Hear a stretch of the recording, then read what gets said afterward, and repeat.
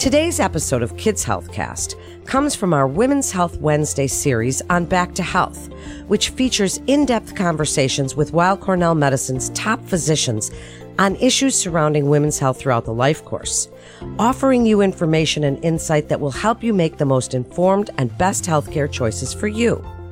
I'm Melanie Cole, and this conversation features Dr. Steven Spandorfer, and we discuss what couples should know about addressing infertility as they begin the process of starting a family. Dr. Steven Spandorfer is an associate professor of obstetrics, gynecology, and reproductive medicine at the Ronald O. Perelman and Claudia Kohn Center for Reproductive Medicine at Weill Cornell Medical College.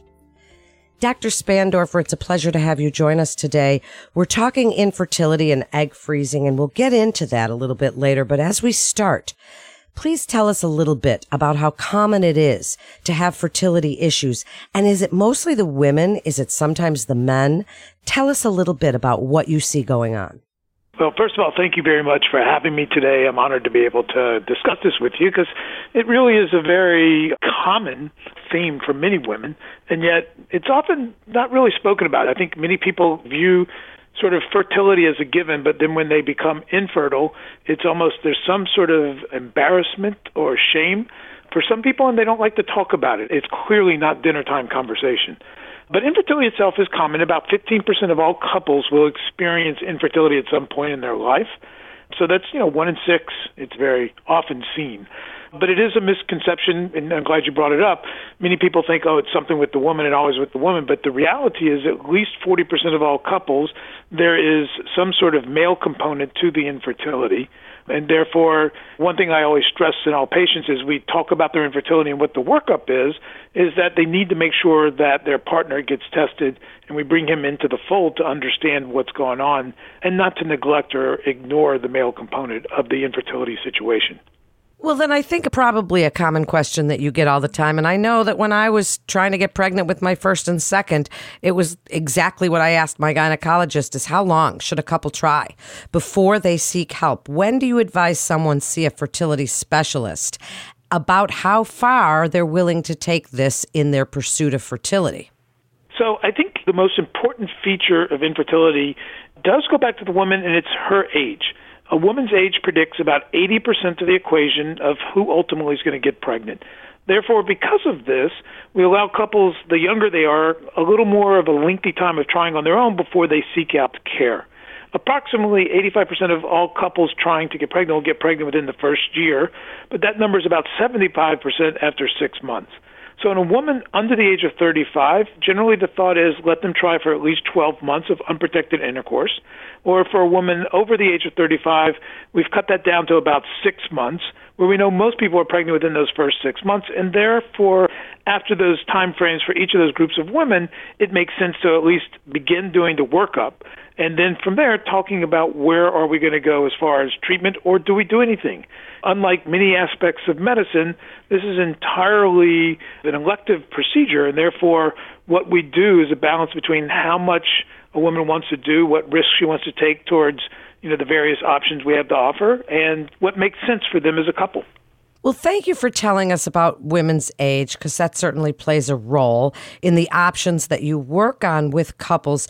What expectations, Dr. Spandorfer, do you tell couples that they should have as they start this testing process prior to any treatments that they might have?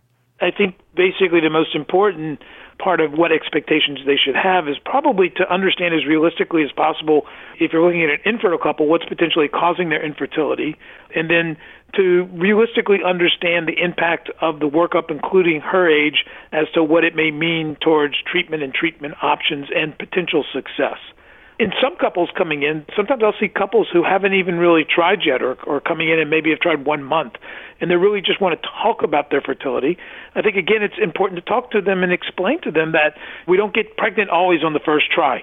Sometimes I think basically often fathers will probably teach their daughters when they're 18 that you look at a boy, you're going to get pregnant. But the reality is that maybe it's 20-something% the first month or so, but quickly drops to about 10 to 15% per month in the second through 6 months of trying to get pregnant. So it's important for the couple to understand that there is a little bit of a process here, and it doesn't always happen immediately. I'm so glad you brought that up. And before we even get into treatments you might try, a lot of doctors, you hear them say, relax, have sex, have a lot of sex, just relax. And when couples are worried about fertility, they can't relax. They're anxious. What do you tell couples about that? Because some people will ask, how often are we supposed to? Is too often too much? Does that reduce the male sperm? Can you tell us what you tell couples about that as an obstetrician gynecologist when they tell you that they're trying to get pregnant? I think that definitely things have changed a lot, because I'll often ask couples, like, how long have you been trying? And they're going, well, we didn't really start trying till we bought the ovulation kits and started tracking things and charting. And I immediately always cut them off and say, maybe call your grandparents and ask them that question, because the reality is that unprotected intercourse is really when you start trying. I actually do believe that sometimes all of that overkill of information sometimes puts too much stress on the couple and really changes the situation of trying to get pregnant into a work-like adventure. There definitely is a difference between what I would call recreational and procreation intercourse. It definitely becomes much more work-like. And so I think it is important that there is some truth to that, just relax, although I would never use that term because I think it just drives people crazy. But the reality is just have unprotected intercourse. A few times a week should cover it. Clearly, some couples, look, if you want to have intercourse every single day, by all means. But the reality is that for most couples, every 2 or 3 days keeps them from sort of getting, quote unquote, burnt out, where they stop having intercourse and maybe miss the ovulation. So I think initially it probably makes more sense to just sort of back off and take a less scientific, quote unquote, approach and really just go about things like forever and a day that humans have. But I think at some point, some of that other stuff does make sense, but not initially. Yeah, it takes the workload off, and that was beautifully said by you, Dr. Spandorfer. So now what are some of the treatments that are available? Speak first about the non-surgical treatments. Are there any medications, new medications that you're excited about that you'd like to tell the public about? Things you would try first. First of all, most importantly, is to do the full workup. And there really aren't a lot of things that are involved in the full workup. I mean, the workup includes assessing what a woman's ovarian reserve is. You get a sense of that by doing an ultrasound and looking at the ovaries and looking at what we call the resting follicles that have the eggs inside them. What type of number does it look like she has? There's blood work that we get, whether it's an anti-Mullerian hormone test that we can get anytime during the cycle, or specifically blood work on the second or third day of her cycle as another way of assessing her ovarian reserve. We always want to make sure that we get a semen analysis on the husband, and we generally get what's called a hysterosalpingogram, which is a radiologic examination that allows us to evaluate the uterine cavity as well as to make sure that both her tubes are patent. And then from there, that's the basic testing. Now, it's always also important to check just preconception information. And I think sometimes this gets lost. Like, in other words, we actually do a preconception genetic panel for tests like cystic fibrosis, sickle cell anemia, and thalassemia, that it's important for the couple to know if they are at risk for having a child with such. So we get that on both the husband as well as the wife. There's also other preconception testing, whether it's checking to make sure she's immune to rubella or chickenpox. All of this, I think, is important part of the workup. Even though it doesn't affect their fertility, it's nice for them to know. Once we've got the workup, then it's a balance between what we can do to create success versus what type of risk of multiples and success rates we can have. And importantly, you want to assess, first of all, if a woman is ovulatory, because if a woman is not ovulating or releasing an egg on a regular basis, and this is quite a common disorder, if that's the case, then sometimes we will treat the woman simply with just oral medications to help induce ovulation, and often that is successful just with intercourse alone. As we talk about the more general patient population, whether it's sort of unexplained infertility or mild male factor infertility, sometimes we will proceed with oral medications, like I mentioned, and then combine that often with intrauterine insemination and try that for a few cycles. But again, that starts to have the risk of multiple pregnancies, and it's very important to have that frank discussion with the couple about what risk they are willing to take for potentially having multiples, mostly twins, but obviously not completely limited to such. And then finally, beyond that, we will use injectable medications Previously, when I did my training, we would sometimes do the injectable medications with just intercourse or insemination, but for the most part, we don't do that now because of that risk of high-order multiples.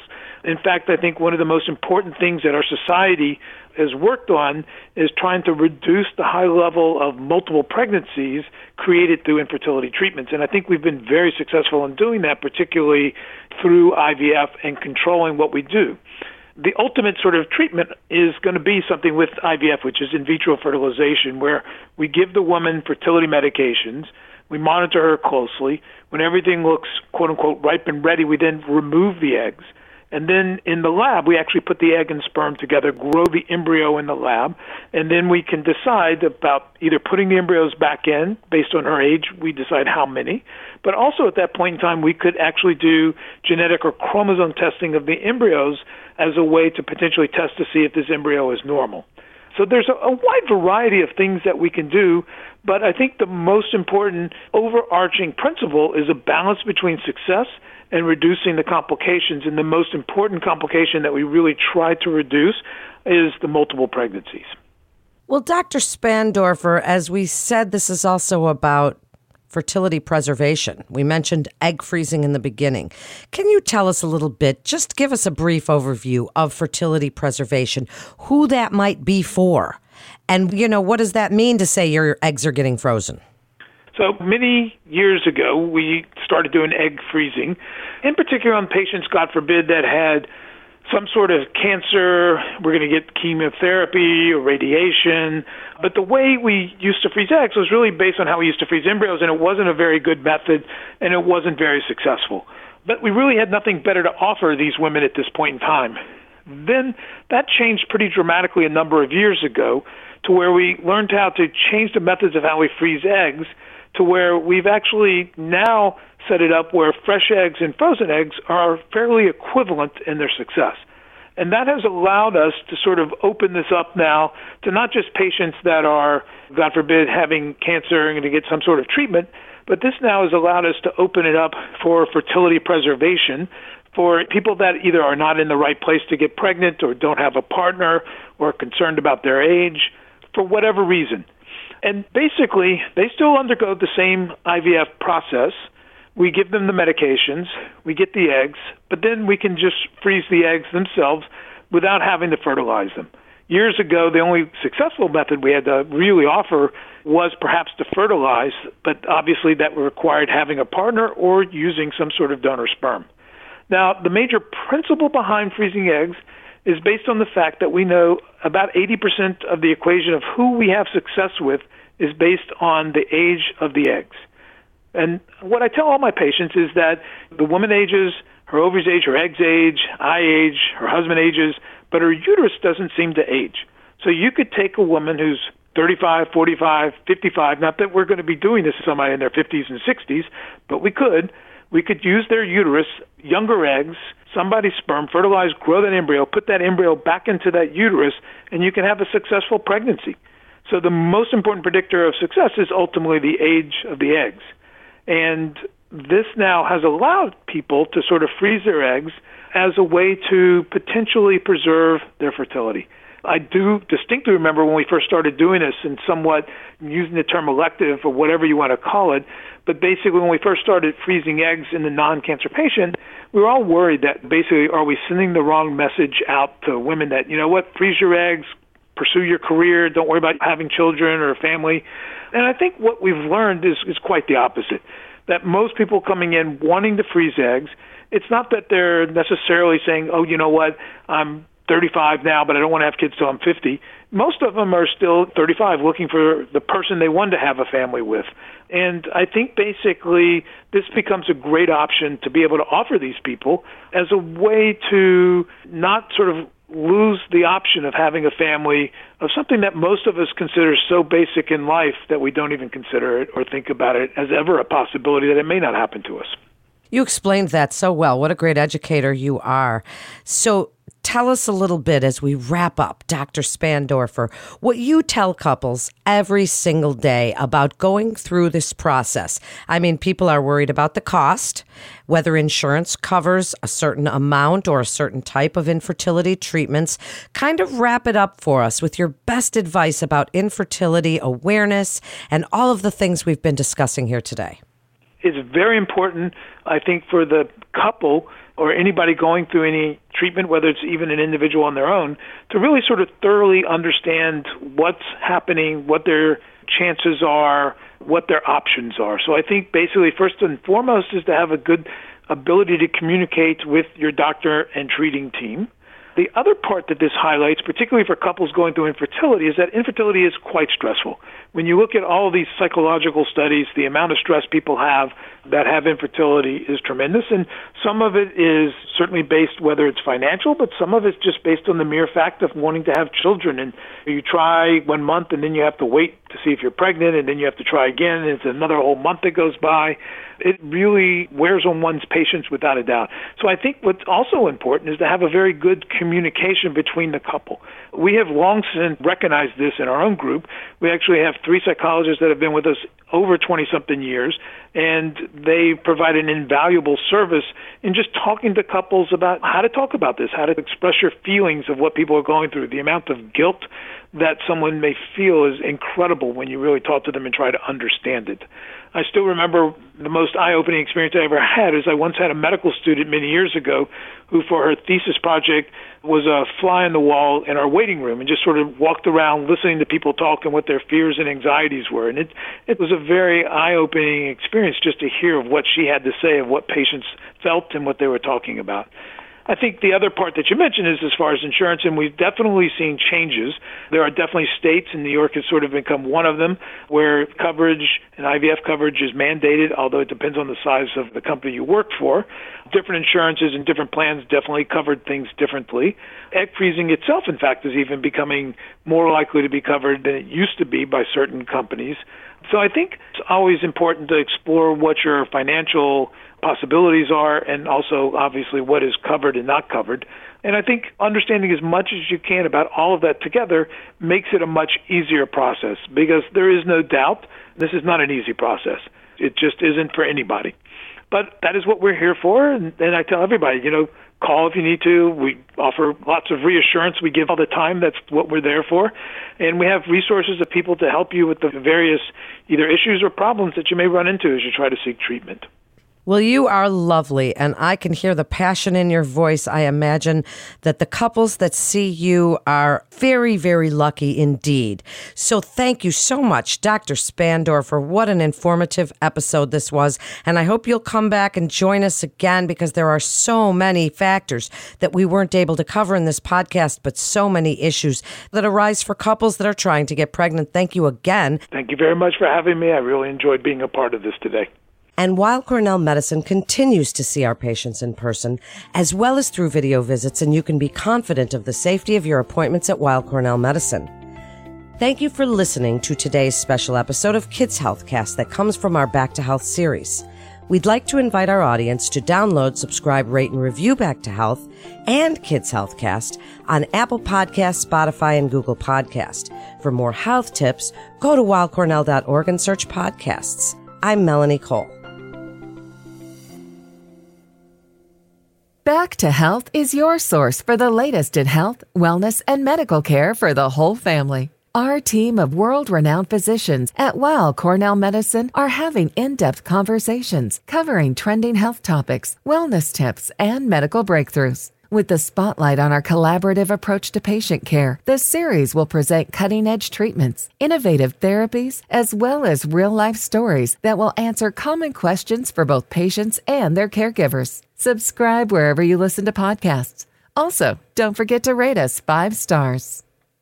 All information contained in this podcast is intended for informational and educational purposes. The information is not intended nor suited to be a replacement or substitute for professional medical treatment or for professional medical advice relative to a specific medical question or condition. We urge you to always seek the advice of your physician or medical professional with respect to your medical condition or questions. Weill Cornell Medicine makes no warranty, guarantee, or representation as to the accuracy or sufficiency of the information featured in this podcast, and any reliance on such information is done at your own risk. Participants may have consulting, equity, board membership, or other relationships with pharmaceutical, biotech, or device companies unrelated to their role in this podcast. No payments have been made by any company to endorse any treatments, devices, or procedures, and Weill Cornell Medicine does not endorse, approve, or recommend any product, service, or entity mentioned in this podcast. Opinions expressed in this podcast are those of the speaker and do not represent the perspectives of Weill Cornell Medicine as an institution.